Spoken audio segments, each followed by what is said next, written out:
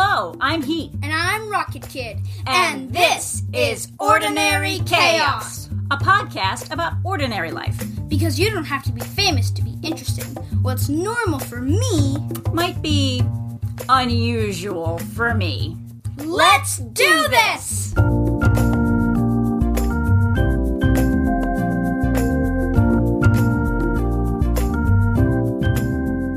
Heat here today with another artist. We have Mike Ciccatello today, and he is a children's book author and illustrator. Tell me about your books, Mike. Hi, thank you so much for having me here. You're welcome. It's very exciting to be here. I have 3 books out in the world at this time. I have another one coming out in March.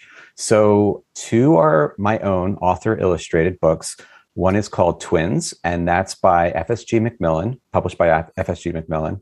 And then the other is Beach Toys versus School Supplies. That's also with FSG Macmillan. I'm the author and illustrator on both of those. And then I have another book that I illustrated along with the author Bridget Hios, and that's with Crown Penguin Random House. The same group of people that worked on that book, Tremendous. Actually, the full title of that is Tremendous, Diary of a Not Yet Mighty Oak. So it tells the whole story from the acorn's perspective of growing into a mighty oak tree.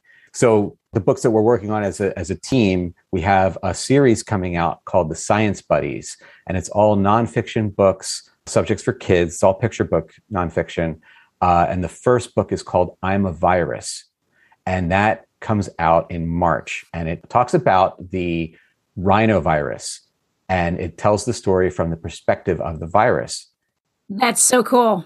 Yeah, it was interesting creating the illustrations for that because we had to be inside the body and then outside the body and then inside the body, and a lot of stuff is happening, and then outside the body. So I kind of like pulled my Fantastic Voyage inspiration and Inner Space and all those movies like going in and out of the body, just to think about, well, what is the scale of this? And talking about a virus, it's microscopic. It's so small. And to think about the different organs that we're talking about that it's exploring around, we had to cheat a little bit with the scale, but it was really fun to work on. Neat. Yeah. So, and then further than those projects, I have, I guess, further down the road coming up soon where I'm going to be working on them. Well, we have 2 books under contract for Cheese and Quackers. And this will be I think it's a chapter book series, but leans more on the graphics. So it'll be heavily illustrated chapter book series. And that will be with Sudipta Barthan-Quallen. She is the author.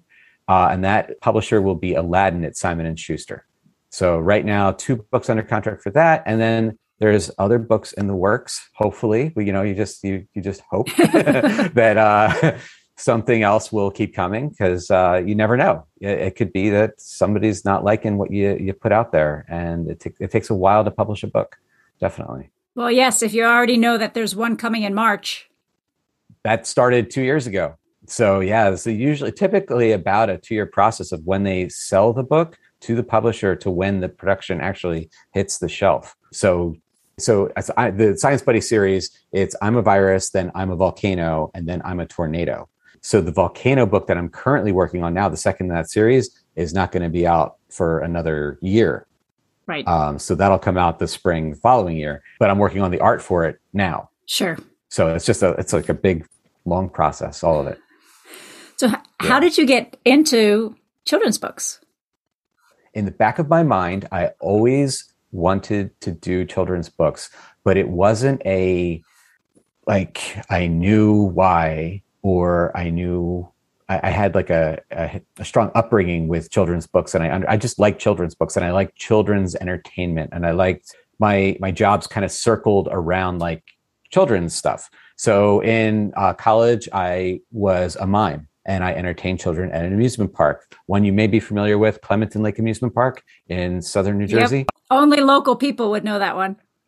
Yeah, unless you're a roller coaster enthusiast, and I think it was the Jackrabbit was the roller coaster there. Anyway, so I was a mime there, and I entertained kids doing juggling and just slapstick comedy routines. And then I also painted murals for children commercially and doing private residence. I would do their bedrooms, and I've done like businesses that are kid focused.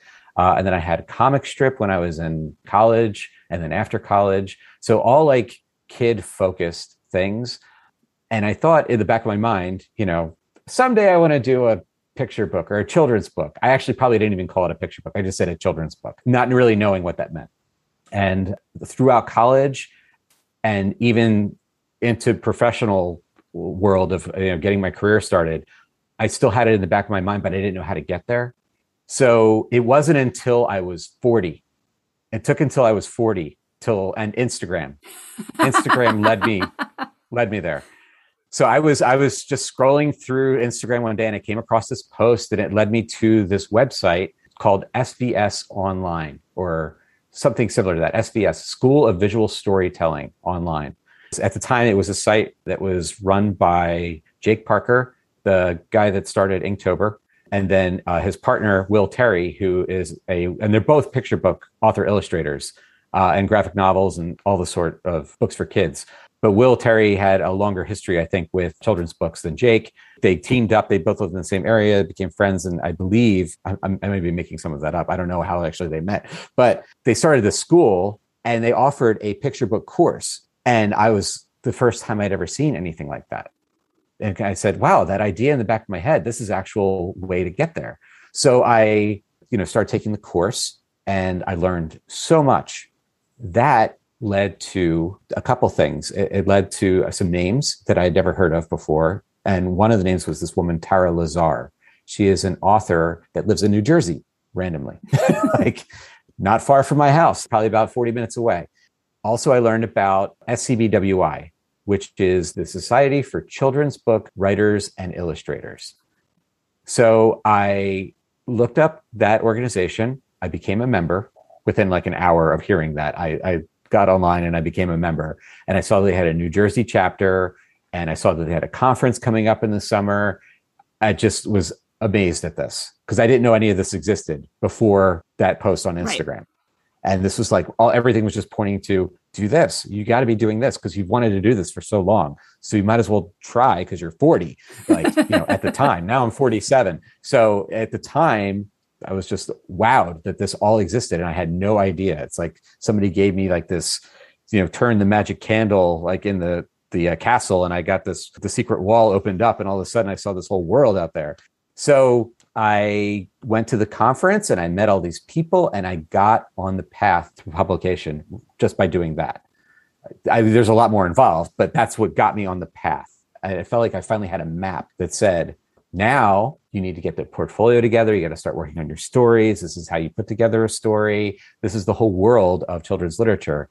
But the Society of Children's Book Writers and Illustrators is what really got me like on the path to that. Nice. Yeah. That's so interesting.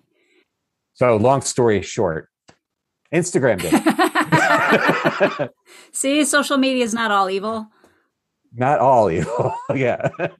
So in all of that stuff that you learned in this whole new world that got opened up, what surprised you the most? Was there anything that stood out as like, oh, I would not have ever figured that out myself? Oh, yeah. Actually, there's a big one. And a lot of people have an idea in their head that they're going to write a children's book. And they're going to write their children's book and they're going to find an illustrator and they're going to go in on it as a team and then submit it to a publisher or somebody they know that works in publishing, because that's their in. And I've heard the story many times. I really thought that. I truly thought that that's how it happens. And if you team up with an illustrator, that's one of the worst things that you can do. Not worst things. It's just, it's not an ideal thing at all. If you are an author and you have a story idea, the best thing that you can do is, a lot of the publishers don't take unsolicited submissions. Right. So you have to go through either a conference or an agent, preferably an agent. They want some sort of representation before you submit a story. Sure. They don't want it as a team because the publisher likes to pick the illustrator. It's a business decision for them. Naturally, if you're new and nobody's ever heard of you, they want to team you up with a seasoned illustrator that's already with them. Of course. Because they want to leverage that known entity that's going to be out there on the bookshelf and they have a name that somebody can tie to. And that makes a lot of sense. I didn't know that. And so that's my big wow. Yeah, I didn't know that either. Yeah. And I talked to a lot of people big thing that people, when they hear that I'm doing picture books, they're like, oh, I have a picture book idea. I'm like, that's great. And they said, I'm looking for an illustrator. Will you illustrate it for me? I'm like, no. And here's why. And I always sit and explain and tell the whole story of why. And where I do have some books under my belt now, I'm still not well known. So I wouldn't be the best choice for something like this. The scenarios that they will team up an author and illustrator from the get-go is if they have a track record together. That's number one. Obviously, if they're a best-selling team, then they're going to do more books together.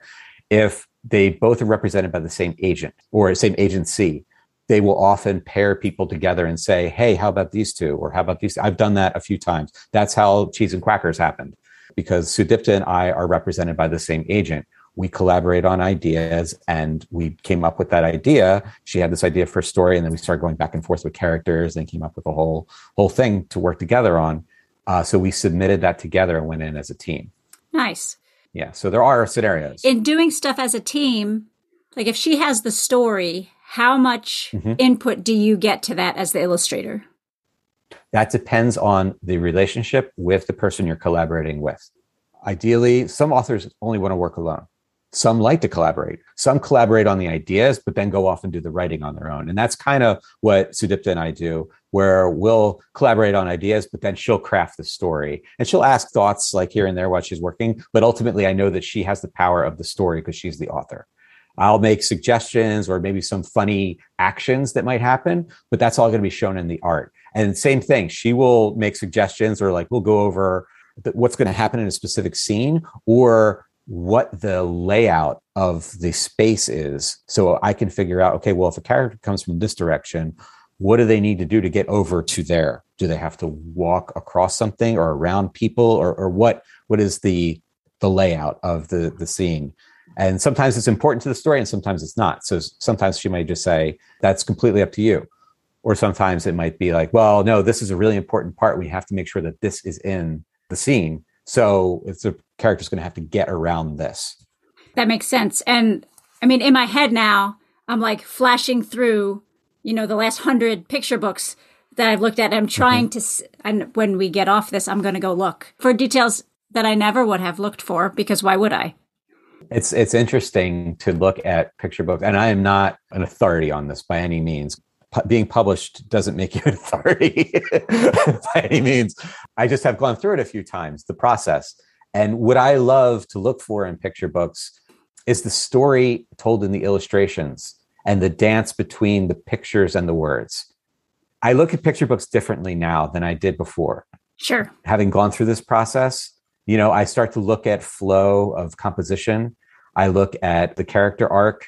I never really looked at that before. And it's very interesting going through this over and over and over again and learning that every book, even though I've done it, it's like starting all over again, because each story is unique, just like we're all unique. Right.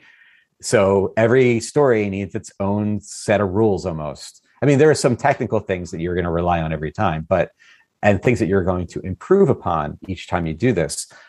But each one is unique. So it has its own kind of rule set and its own challenges to overcome. Sure, that makes sense.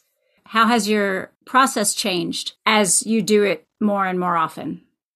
I think I thumbnail a lot more at the beginning, and I'll just share what thumbnails are for any listeners that don't know what they are. Thumbnail is just a small sketch that you do of, it's very rough. It could be just shapes or just like, basic lines to show movement or composition.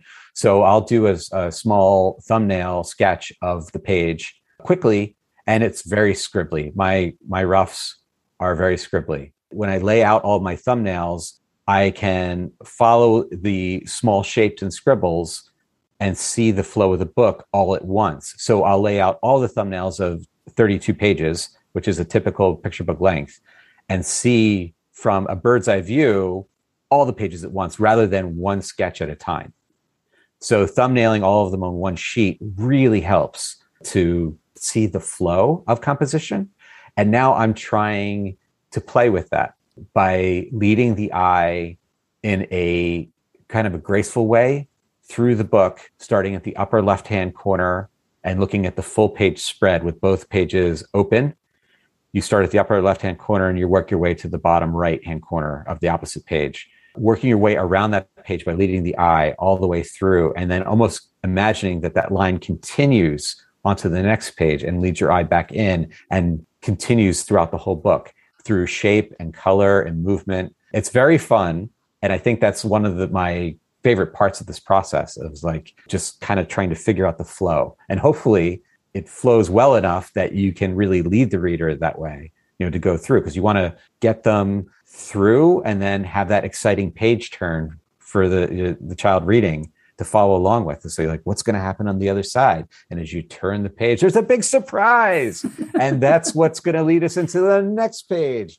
And then, you may have some dips in your story, but then you have another big surprise and you turn that and it's another big thing happening. So yeah, the whole process is very fun. And it's great to see from the initial idea when you have something to then actually being able to share that with a room full of children and see their reactions to something that you took so long to work on with a whole army of people, pretty much like the team that works on the book.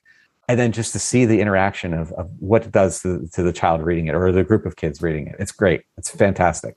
It sounds excellent. So I'm sure, because all creative work has dips, that there are dips and you get stuck sometimes. How do you work through those? I have a brick that's on my desk. An author friend of mine, Julie Siegel Walters, gave this to me. It says, "Just write" on it. And it's my writer's block. Nice. So she gave this to me. She sent it to me. I can't believe she shipped it. It's like heavy. It's very heavy. Because I was having problems with writing and I couldn't get through this block. And she just sent me this block that said, "Just write." And I think what I'm learning, because I just broke through a block. I'll explain. Actually, I had a story I was working on.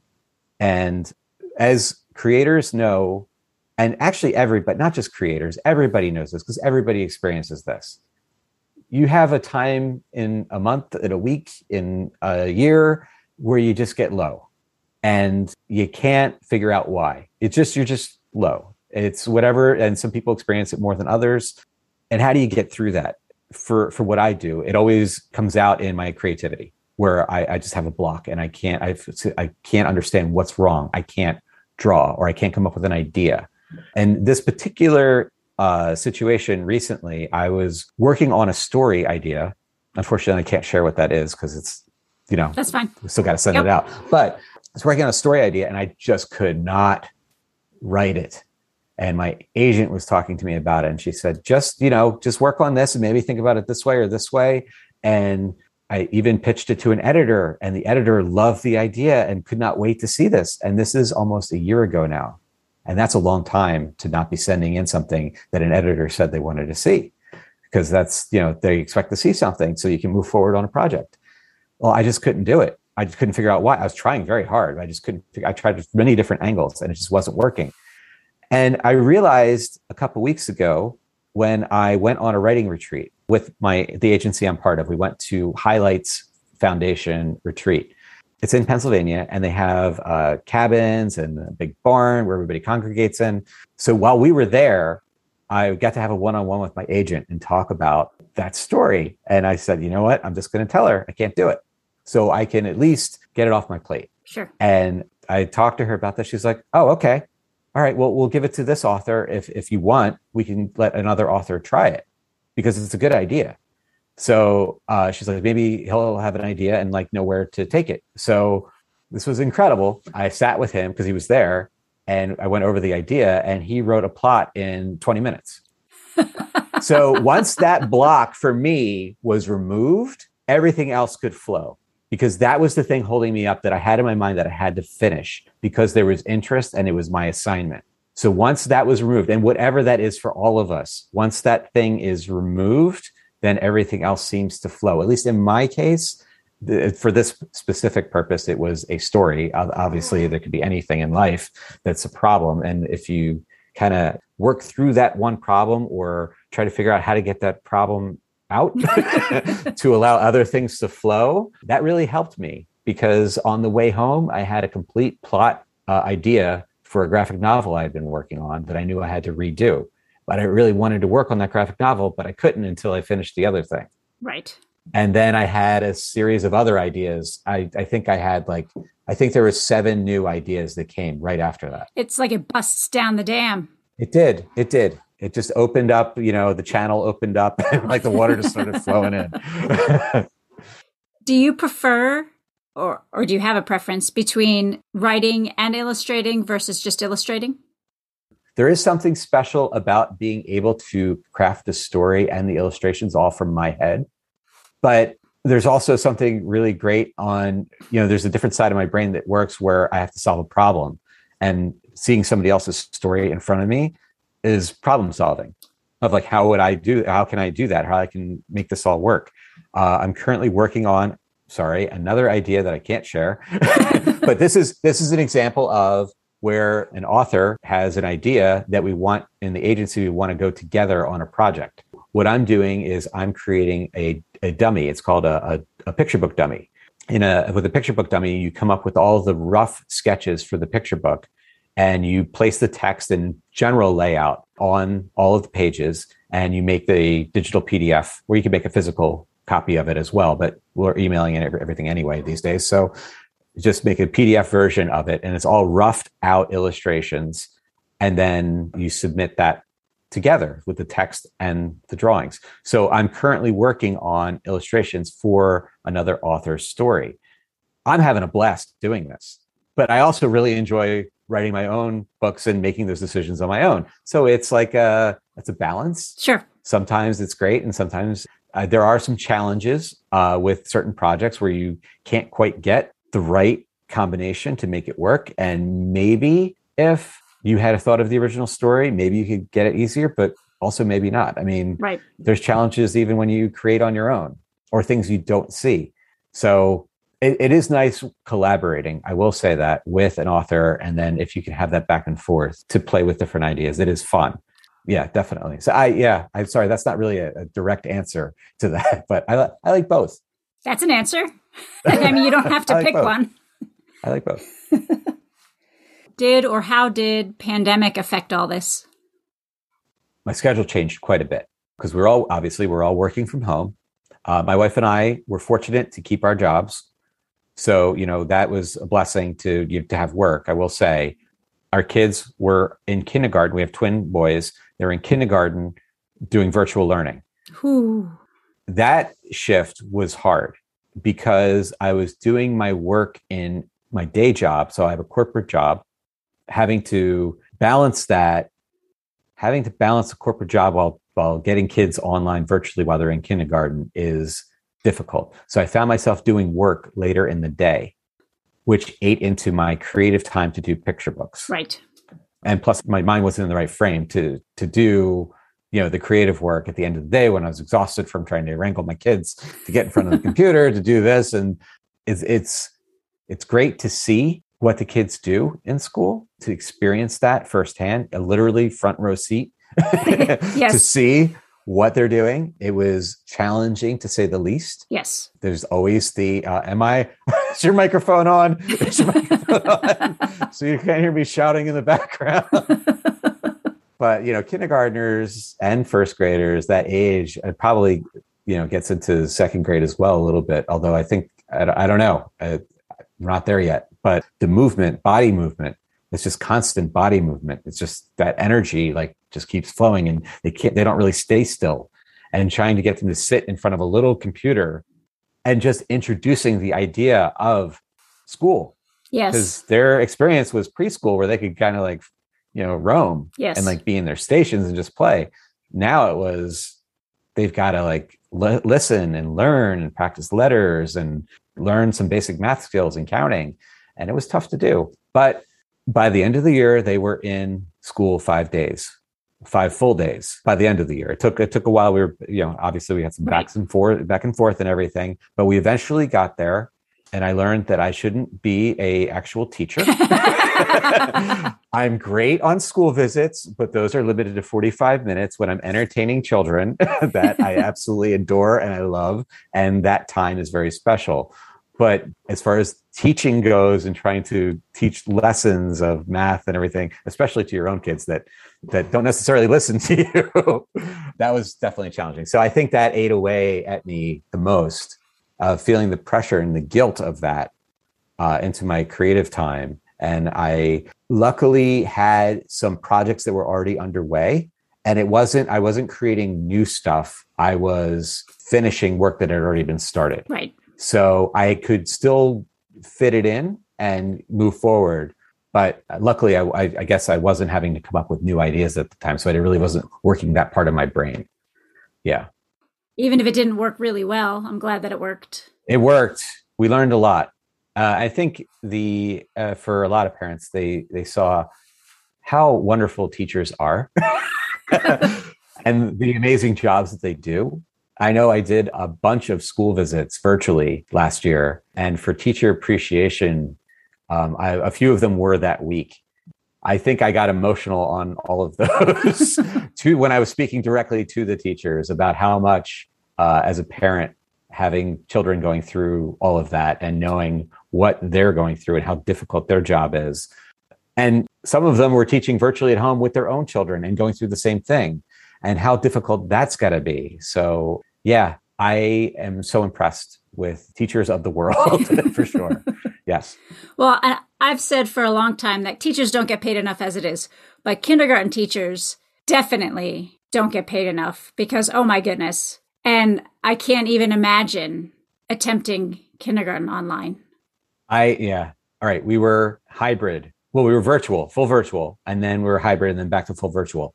Our kids went into kindergarten not knowing the full alphabet, but they ended the year knowing how to read.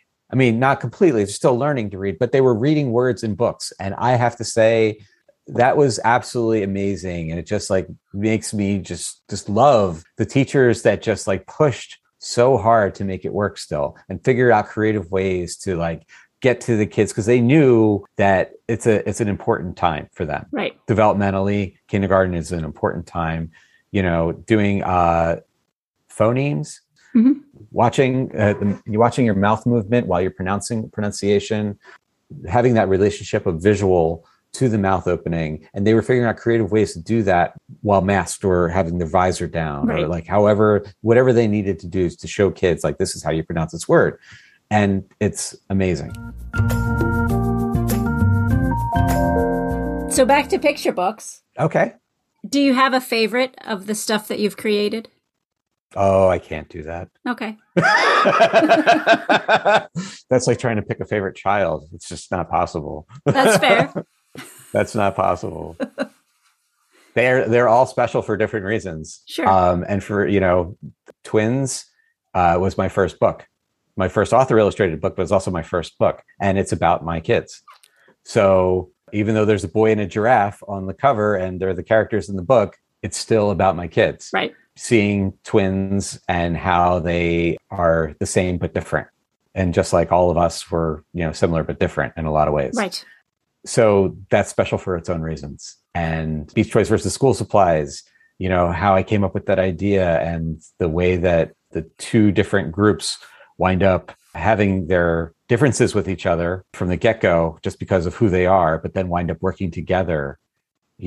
That's has another set of reasons why I love that book and why I really enjoyed working on it.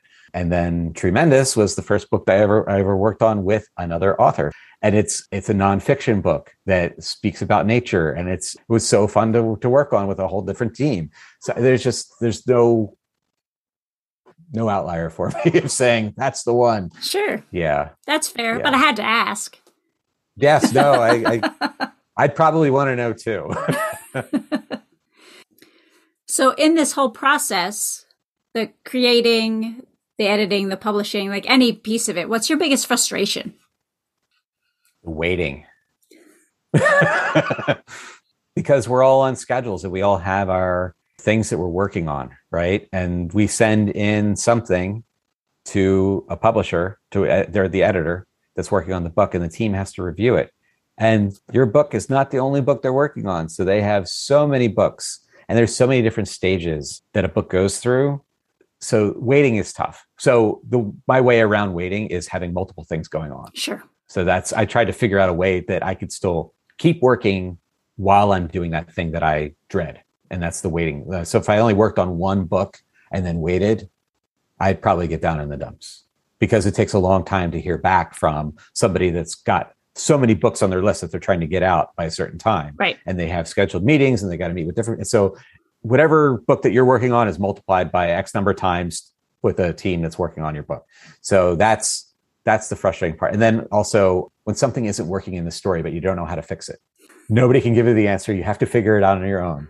And that's a very frustrating part of the whole process, because that happens all the time where you're like, I just can't figure it out. Where somebody says one thing, you're like, they blow a hole through your story, and you're like, why did I see that? An early version of Beach Toys versus School Supplies, I originally had it as a hole digging contest, which seems absurd in hindsight, because why would they just have a hole digging contest? I mean, it's so obvious they would have a sandcastle building contest, but I didn't see that at all.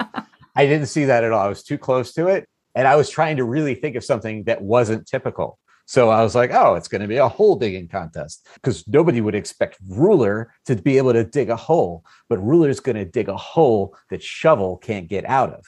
And then my agent's son looked at it and he's like, what do you mean? He's a shovel. He can just dig stairs. And I'm like, how could you figure that out so quickly? I love how Frankie was about it too. He was just like, what do you mean? That's silly. That's so silly. Like, obvious that the shovel's going to get out. He's just make his own stairs. And, kids are good like that.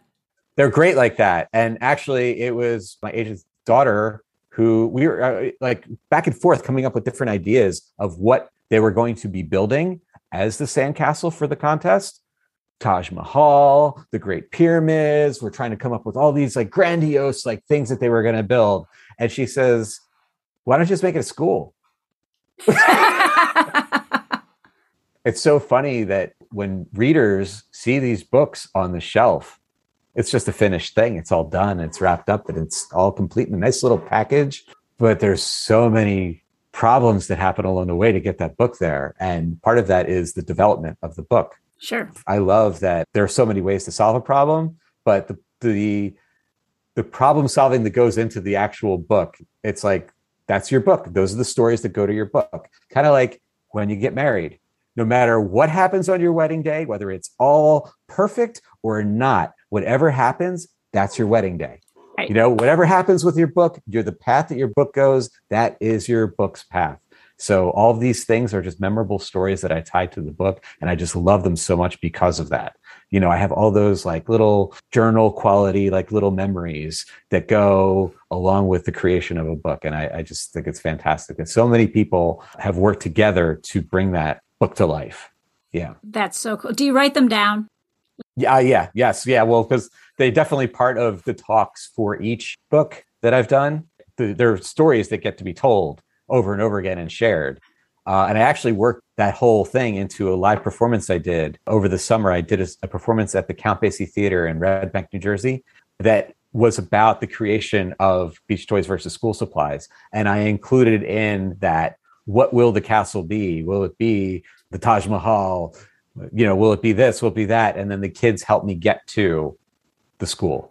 They helped me arrive at the idea of the school. And afterward, I share with them the story of the girl that came up with the idea for the school. And they were like, wow, a kid can come up with ideas to be in a book? I'm like, yes, absolutely. She was 8 years old and she came up with the idea, and it was definitely worthy of being in a book. It was fantastic. Yes. And she probably had a look on her face when she said it like, what, are you stupid? Yeah. Yes, exactly. Yes.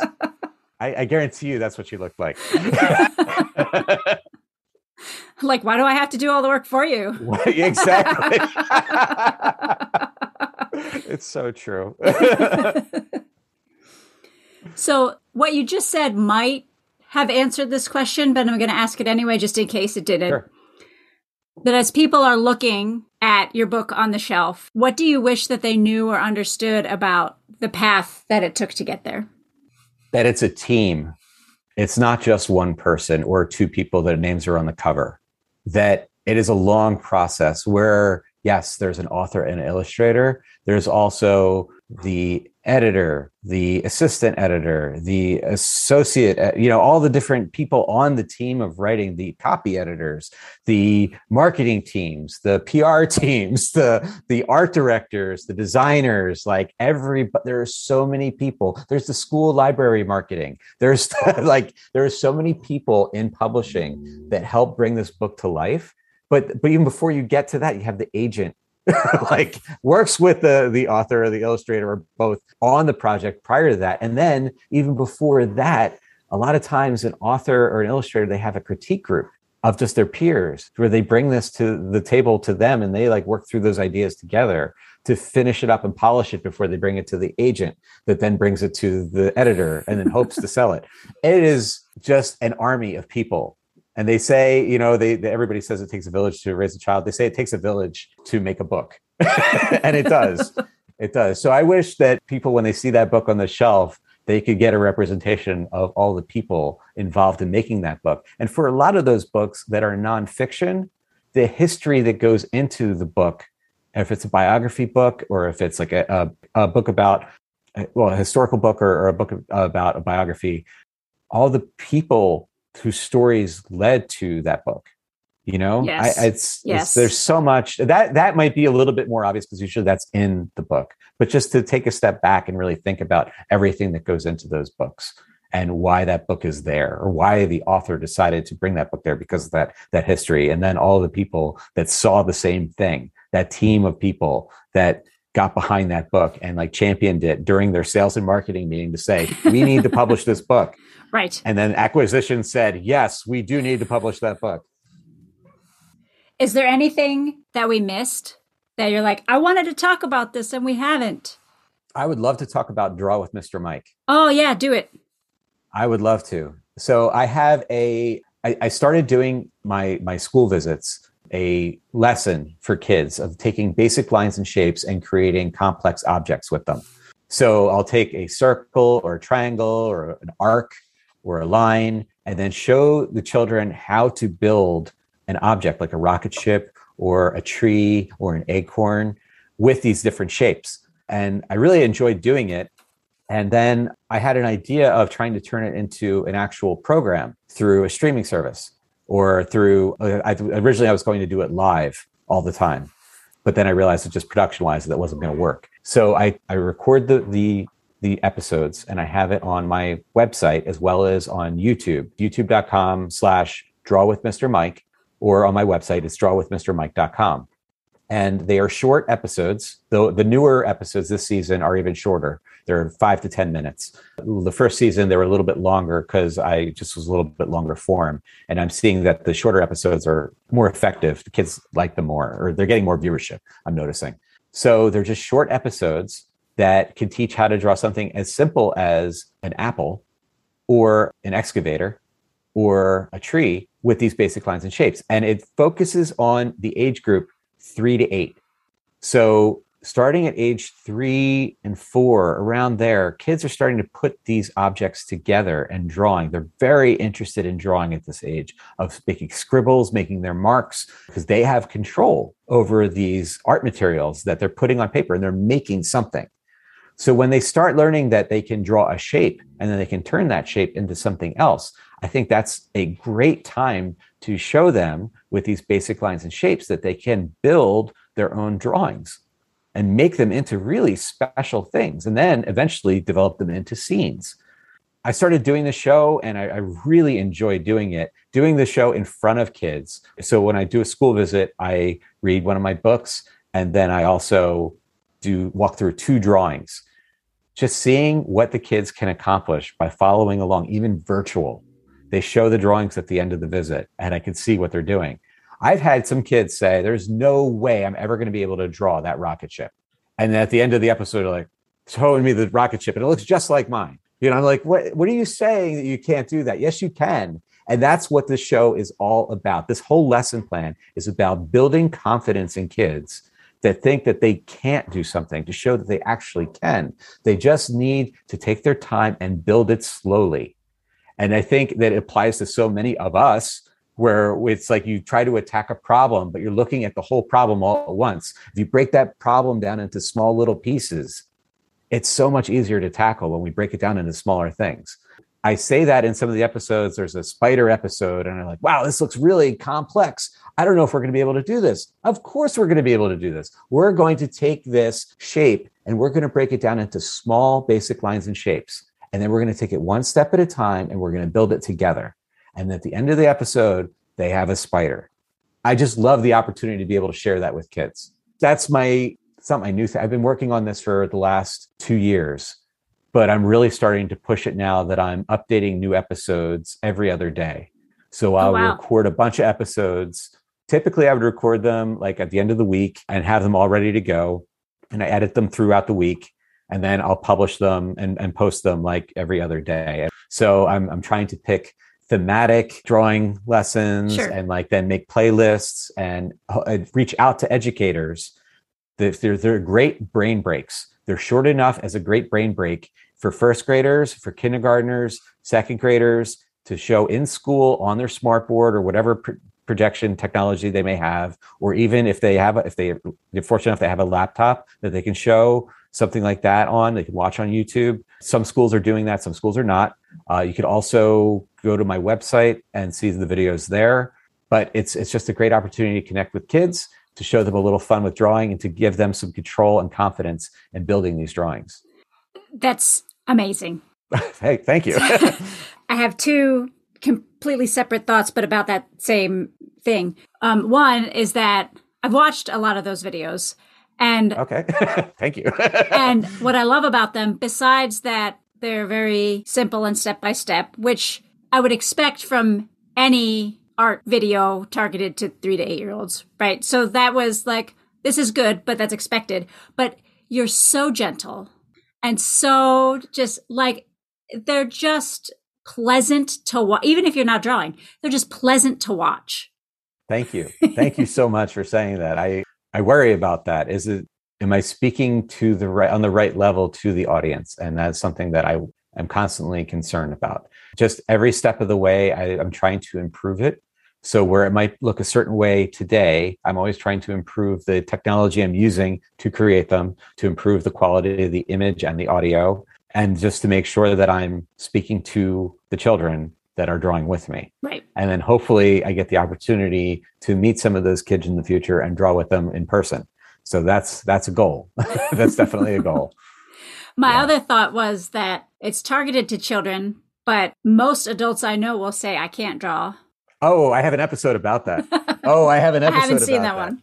So if anybody listening, I have a stick figure episode, and I made that episode for all of the adults that say, I can't even draw a stick figure. I've heard it so many times. If you draw, somebody has come up to you and said, I can't even draw a straight line or a stick figure. Those are the two things that I hear the most.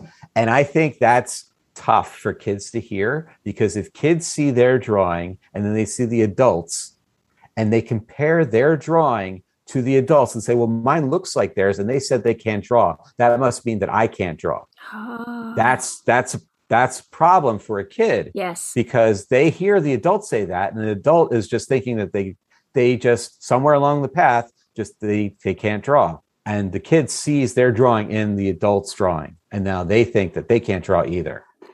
So what I try to empower the children to say, I want some help from you, kids. Now we're going to learn how to draw a stick figure. And anytime you hear an adult say, I can't even draw a stick figure, I want you to teach them to draw a stick figure and show them this lesson. So then you can say, well, I could show you how to draw a stick figure. And it's just as simple as, and I show them, take them to the steps of a line and a circle and an arc. And then we just put those shapes together. And then I show them variations with emotion. I show them 4 different types of emotion. And then we actually go through a whole series of a little playful thing where a stick figure is chasing a slice of pizza. And I just show them different positions that they can put the stick figure in, and how they can use the same lines and shapes to create different positions. Yes, I'm so happy you asked that, and you pointed that out about, that adults say they can't draw, but they can. They really can. That's phenomenal. And I had never considered that entry point to I can't draw. as a kid. Like there's a lot of different things that I thought of, but that's not one of them. I've heard other illustrators talk about that too. And I don't know if you're familiar with the author illustrator, Jarrett Lerner. Mm-hmm. He does a series. He has a bunch of books out, but Hunger Heroes is his newest one. Giger the Robot also is another one of his. I don't know if it's Giger the Robot is the title, but I'm sure if you search Jarrett Lerner, you'll see all his wonderful books.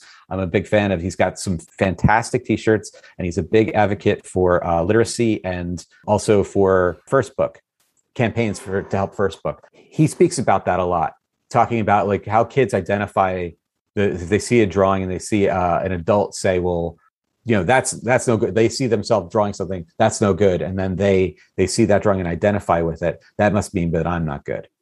So I see it. I've seen it my whole life. Other, authors and illustrators are seeing it as well.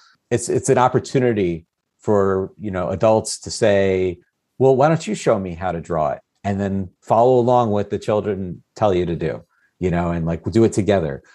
My kids and I, we love drawing. We draw together a lot. And we draw all sorts of stuff. And I'm amazed to see what creative minds they have and what they can come up with and what choices they make. And just celebrating those choices that they make and be like, yes, yeah, I can totally see an ice cream cone flying that airplane.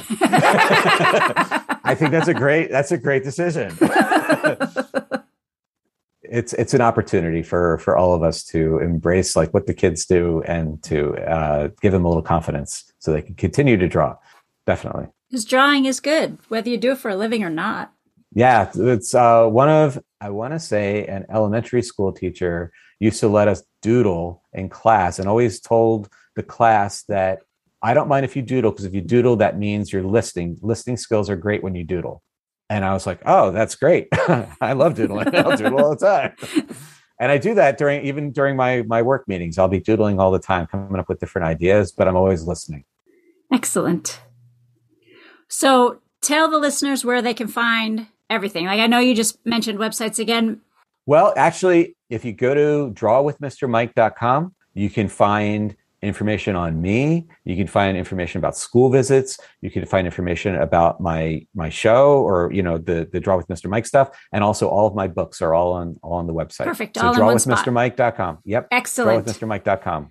And Thank I you will so put much. that in the show notes. So if you go to ordinarychaospodcast.com, go to Mike's episode, you can just click right on that. Thank you so much for having me today. It was so much fun. Yeah, I really appreciate it. Our editor is Heat G-Check. Co-editor Rocket Kid. Produced by Heat G-Check. To learn more about me, Heat, or more about this podcast, go to ordinarychaospodcast.com. Sound design and recording by Keith Kelly. You can learn more about Keith and his work at www.keithbkelly.com. Co-brainstormed by Rocket Kid and Catgirl. Ordinary Chaos is an ad-free podcast. Because ads are annoying. To support the podcast, go to ordinarychaospodcast.com. Thanks for listening.